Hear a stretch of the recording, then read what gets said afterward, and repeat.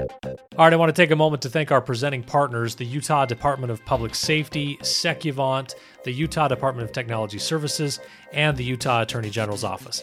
Every week on this program, these terrific partners provide expertise and insight to help business and civic leaders better understand the challenge of cybersecurity and how to keep your organization safe.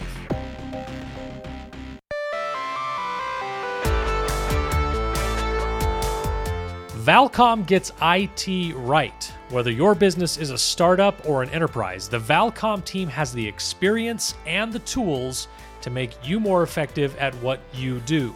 Valcom will be more than just your IT reseller. They'll become an extension of your IT team. Find out more at vlcmtech.com. That's vlcmtech.com.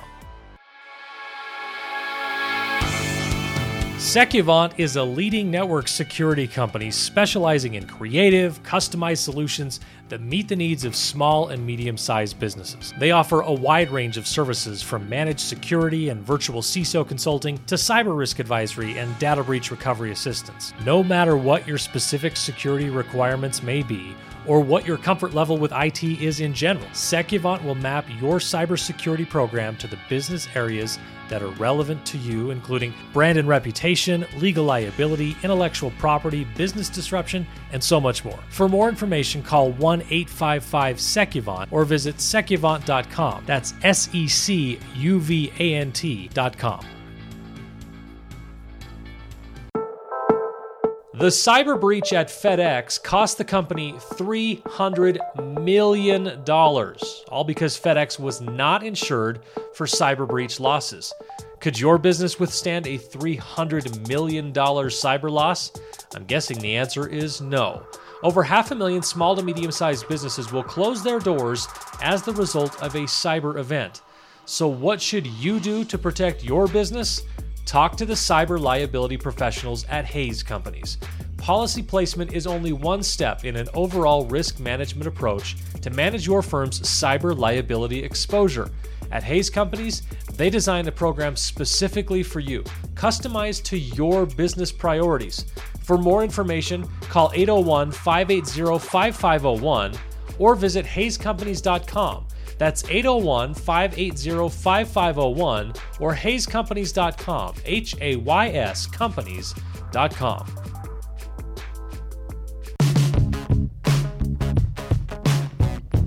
All right, welcome to the Cyber 24 podcast. A very, very interesting show coming up today, especially this time of year. I think this is the time of year when everyone, if you're like me, you're getting those tax forms, you're starting to figure out how you're going to process your own paperwork, get all that tax work in, get square with the IRS.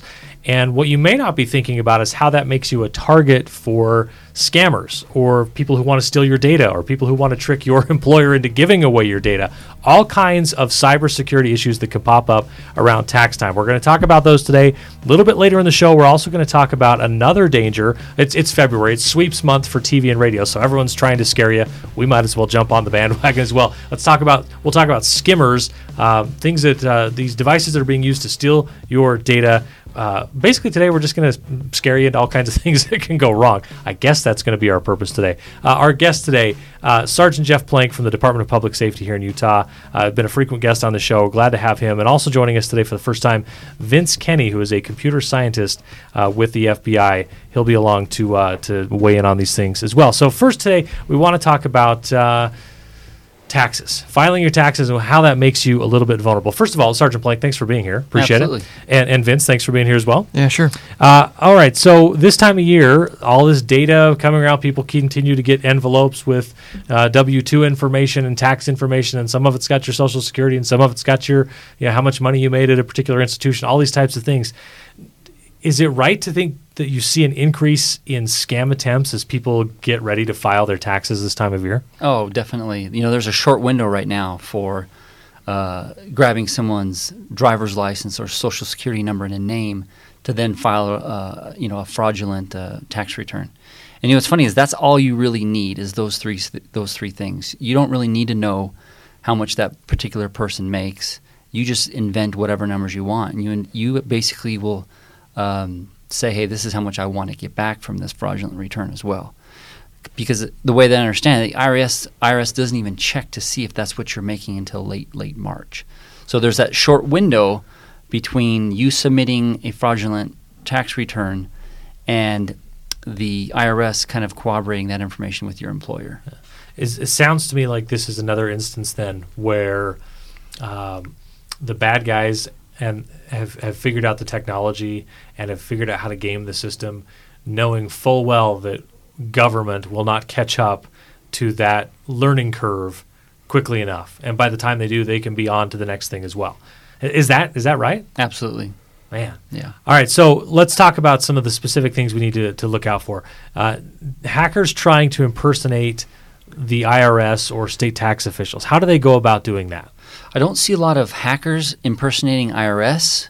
Those are maybe more identity thieves. There was a recent article about identity thieves who had obtained driver's licenses, social security numbers, and things like that, and then filed false returns using TurboTax.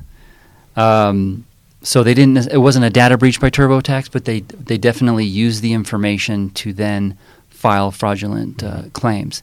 They were state tax returns, and so I don't know if you remember this. I think it was 2016, possibly. TurboTax had to essentially put a halt on all state tax returns until they got to the bottom. They could sort it out. They got to the bottom of things. Yeah. So it's not so much people that cyber criminals are trying to impersonate the actual taxing entity. That surprises me. You think they might be in a position where they would want to reach out and say, hey, you want to get? I need this information in order to process your taxes from me being, pretending to be the state or the federal government to try to trick someone into sending that information. But you're saying that's not what happens. Yeah. So typically hackers are trying to get the data, steal the data in a data breach or whatnot, and then they're selling it online for $1 or $2 for different types of identification. It's amazing that's really the going rate, $1 or $2. Yeah, That's what someone's personal data is worth. Pretty amazing stuff. So do they target, are cyber criminals targeting tax professionals then? Are they, how would they go after, what types of vulnerabilities are there if you're working with, say H&R Block or TurboTax? You mentioned a little bit about some of the issues they've had in the past. Any of these tax preparation services, what are the vulnerabilities that are being exploited there? Yeah, so I also read an article recently where the IRS was warning these tax preparation type sites of different cyber attacks that they should be aware of. Some of them are remote desktop protocol, which is basically allowing someone to access your computer remotely over the internet. There was a story that said that hackers had been accessing some tax preparers' computers, changing information, entering their own information so that they themselves would get the return and not the actual taxpayer. Yeah. It seems to me that a lot of the issues can pop up just in sort of those trying to be a good guy instances, right? That, hey, I know the normal standard procedure is X, but hey, I didn't get that, or somehow I lost that, or hey, I need this info. Can you send it to me? And if you can get someone, whether it's a tax professional or I would think maybe your HR professionals at companies could be susceptible to this. Do they get cyber criminals trying to get data by requesting W-2 forms or other types of information? Is that something to be on the lookout for right now? Definitely. I think in a previous episode we talked about the business email compromise, where the CEO of a company is impersonated. And they do that either through actually accessing the CEO's internet through a brute force attempt. They get into their email and actually send the email, or they simply spoof the email and then request like a wire transfer be made in the business or the CEO's name. Well, similarly, in the tax realm, the same scam applies, but instead of asking for an employee or an accountant or whoever to send a wire transfer, they're asking the HR department to send a list or send all of the W-2s associated with the company. Yeah. So good counsel to any business leader listening to this right now is not the time to do the good guy thing. Now is the time to stick to the standard procedures and have a path in place where someone can access through the right channels to get that information, but certainly not to do it just at a quick email request or a quick text message request. Yeah, also, a means of verifying who's actually requesting this information. If you just get a random email that seems kind of out of the blue, call them up. Try and actually get another source of verifying that this person actually needs this information. Yeah. Companies that use two-step verification for other things like their email access and such should keep that in mind then when they're maybe getting a one-off request about some personal information for an employee, or even a full list of it, to say, hey, that's great that I got this email about it from what appears to be Bob in accounting or Bob in sales. I need to go make sure that really came from Bob before I go. Good info there. How about phishing schemes? Are they trying to tie people into communicating with tax services or service providers? I'm just thinking that people, the average person doesn't do their taxes every month, and so they may have someone who's their tax guy, but they only really interact with that person once a year, or this very limited window. Does that open up some vulnerabilities there, where suddenly you're communicating with someone who you expect to talk to a little bit regularly for maybe a week or two, and then they're out of your life again until next year? Yeah, hackers will use phishing attempts for almost everything. It's just a means for them to gain credentials or to install some type of malware on your computer. So they'll use that as just a vehicle to obtain any information that they want. So definitely be looking out for any type of phishing emails that may want you to enter, credentials. Yeah. Or click on a link, for that matter. Yeah, this is the first tax season following the Equifax data breach, so a lot of folks have said, get your taxes done quickly, early, get them done the right way, of course, but get them in the sooner the better. So, hey, with tax season upon us, that's all good information. We've got a different topic to jump in on right after the break. We're going to talk about skimmers and the way that some people are using those. First of all, we'll talk about what they are, but we're going to talk about ways those are being used to steal data and eventually steal money from people. That's coming up right after the break. Vince Kenny, computer scientist with the FBI, and Sergeant Jeff Plank for the Department of Public Safety are our guests. Back with more right after this. DigiCert is a leading provider of scalable security solutions for a connected world. The most innovative companies, including the Global 2000, choose DigiCert for its expertise in identity and encryption for web servers and Internet of Things devices.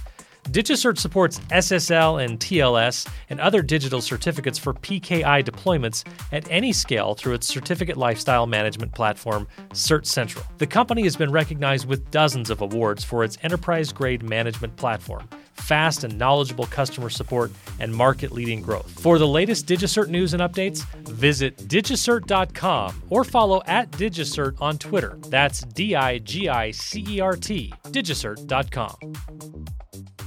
Okay, so you need to address your organization's cybersecurity challenges, but you aren't quite ready to hire someone full-time. So have you considered outsourcing your cyber risk management? Eide Bailly's Virtual Information Security Officer will partner with you to defend your organization against cyber threats at a fraction of the cost of bringing someone on full-time. A Virtual Information Security Officer from Eide Bailly will work with your business year-round, testing your systems, educating your team, and managing your organization's risk. For more information, go to eidebailly.com/virtual. That's EIDEBAILLY.com/virtual. Take control of your organization's cybersecurity now at eidebailly.com/virtual.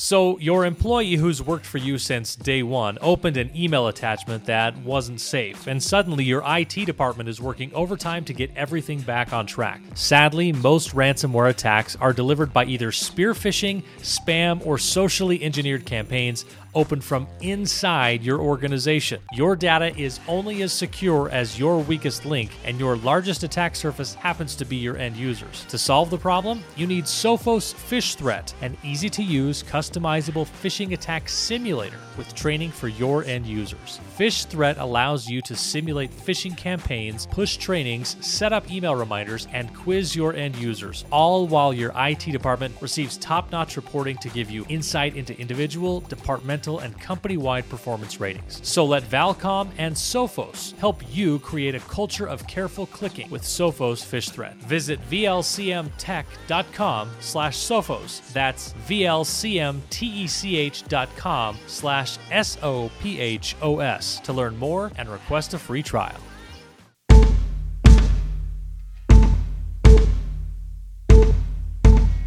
All right, we're back on the Cyber 24 podcast. Vince Kenny from the FBI and Sergeant Jeff Plank from the Utah Department of Public Safety are our guests. We talked about tax fraud in the first segment. Now we're going to get down to a topic that I think most people have probably heard something about, even if they don't know much about them. These are skimmers, and they maybe think of, when I think skimmers, first thing I think about is swiping my credit card at a gas pump. So let's start with some of the basics. What are skimmers? Is that all they are, or are they more than that? Yeah, a skimmer is basically a device that is placed on either an ATM or a gas pump that essentially reads and records the data that's held on the mag stripe of that card. Hotels will have similar type skimmers. I mean, they're not really called skimmers in a hotel, right? But Card readers. It's a card reader. Yeah. So it's essentially this is just the thing. You stick the card in and pull it out fast, and that's what's reading. And there are legitimate purposes for card readers.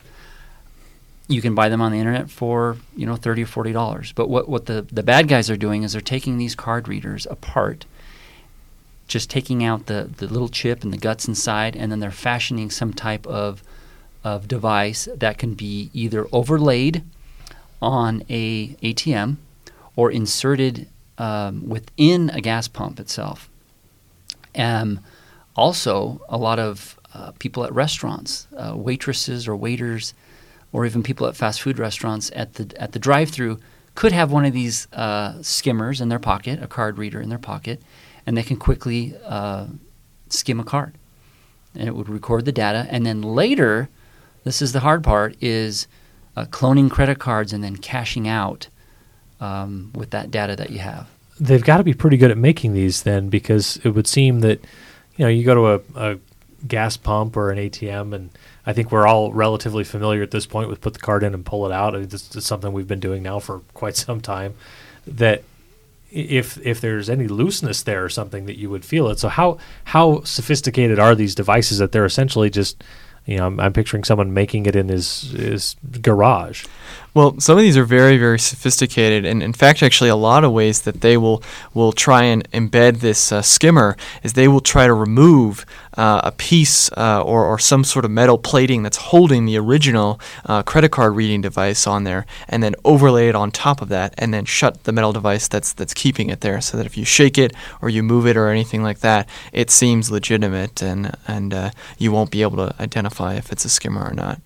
How do they get them in place? I mean, it seems to me that when you talk about something like the dark web and people are, they're impossible to track or anything like that, but these folks have to physically go and put something in place and then physically go and pick it back up. Generally, you're talking about something that almost always would have a surveillance camera on it, an ATM or a gas station pump. So how do they get away with it, I guess? Yeah, they get real creative. We see devices placed on ATM with double-sided tape. That's good enough to hold for a day or two. Usually when we know about them, it's because they've fallen off. But typically they'll be placed at night when maybe the surveillance camera, it's running, but nobody's really reviewing the surveillance video that happens, in the middle of the night. So they'll run up, maybe block the camera with their hand real quick, or they'll have dark sunglasses on and a hoodie.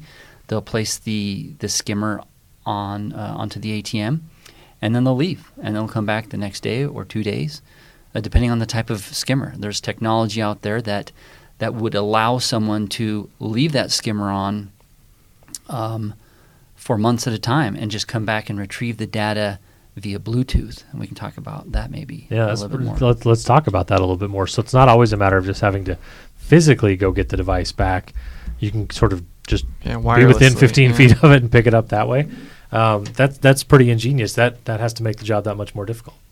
Yeah, no, it definitely makes things a lot more difficult, especially if we're relying on trying to, if we identify that there's a skimmer or we're trying to look after the fact, if somebody's not even going up to collect that data, they're not going to have any kind of record of them being on camera or anything like that. They were able to go from the parking lot across the street and collect the data from there. There have to be instances where you've figured out that there's a skimmer there.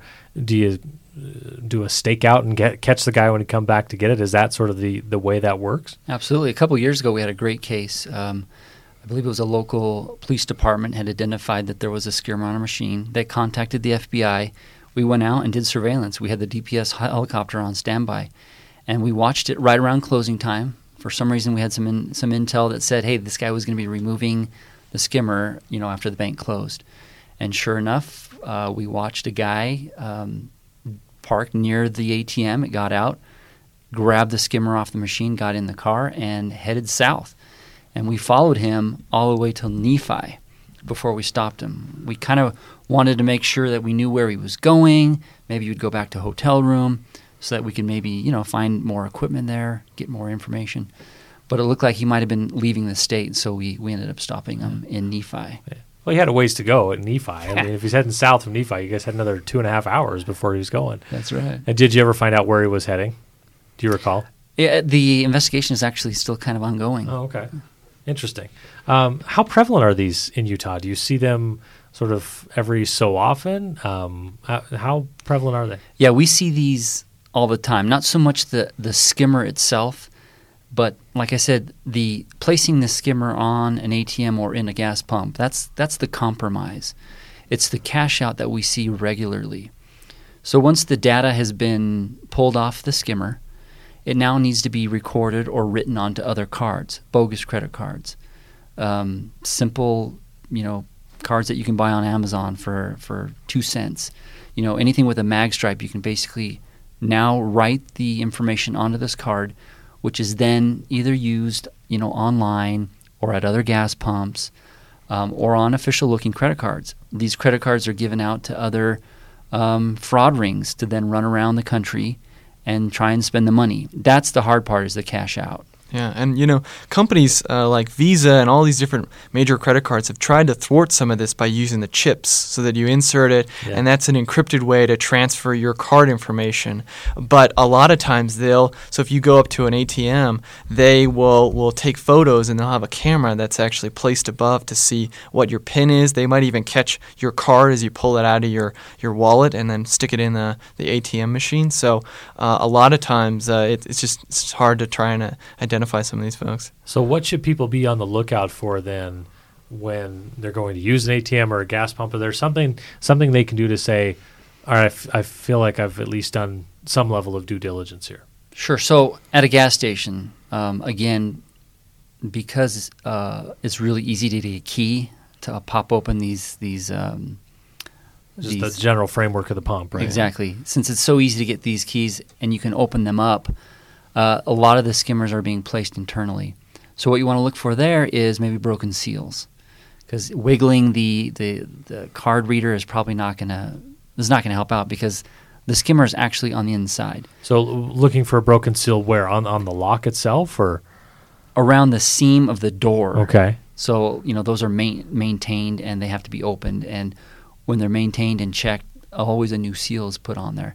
Now the bad guys have figured this out, and they've actually stolen seals. And so best thing to do is to find a pump, especially if it's at night, find a pump near the front doors, somewhere where it's maybe lit up a bit better.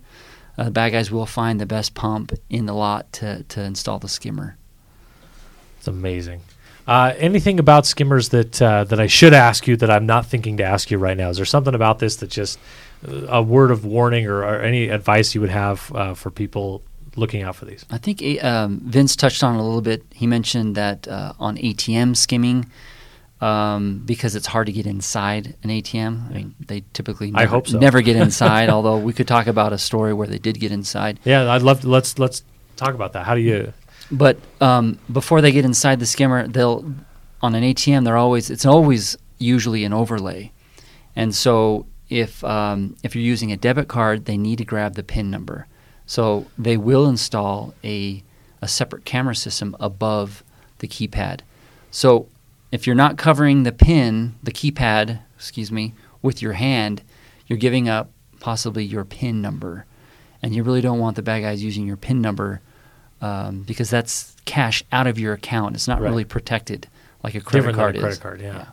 That's crazy. So how are they getting into So you say they can get into ATMs, even just very recent trend. I mean, don't let's not give people a play-by-play instruction of how to break into an ATM. But so very recent. You can do that off air and just give. Very recent trend. It's not really skimming at all, but it's called jackpotting, And we had an instance here in Utah, Colorado, and Wyoming where several individuals not from our country actually were able to open an ATM, or several of them, and installed some malware. And once they had the malware installed, they essentially sent a code to the ATM to say, hey, dispense everything you got.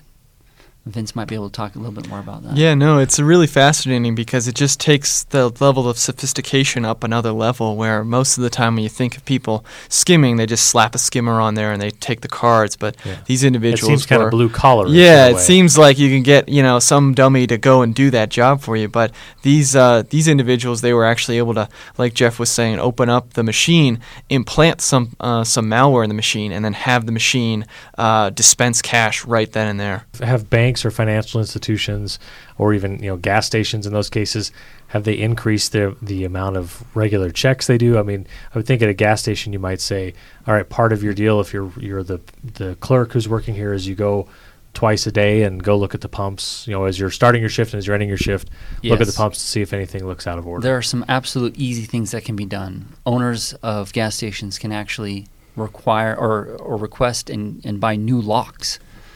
And not use the standard locks that come with those particular pumps. They can go out and check regularly the inside of their pumps to see if there are skimmers installed inside. Definitely things that they can do. As much as technology advances and things get easier and easier, and we're living in a day where you can just sort of talk to a great disembodied robot voice in your house and ask it what the weather is or whatever, and still there's tech crime that involves sort of picking a lock and putting something in place to come back. Very, very interesting information. Vince Kenny, computer scientist with the FBI, and Sergeant Jeff Plank from the Department of Public Safety here in Utah. Thanks so much for being with us. Thank you. Sure, it was great. All right, before we go, I want to thank our presenting partners, Secuvant, the Utah Department of Public Safety, the Utah Department of Technology Services, and the Utah Attorney General's Office. We also want to thank our distribution partners at utahpolicy.com for helping spread the word. We recorded today's episode at the University of Utah's Kem C. Gardner Policy Institute. They're helping Utahns make informed decisions. We remind you to visit our website at cyber24.us. That's cyber, the number 2, the number 4.us, where you can find more episodes of this podcast as well as some other helpful information. You can follow us on Facebook by searching Cyber24. We hope you'll follow us on Twitter as well at Cyber24_. And don't forget to subscribe to our podcast wherever you may be listening to this podcast, Apple Podcasts, Google Play, or Stitcher. And of course, we want to thank our sponsors, Valcom, DigiCert, Hayes Companies, and Eide Bailly. Please support them the way they support our podcast. Thanks for listening, everyone. We'll see you next time.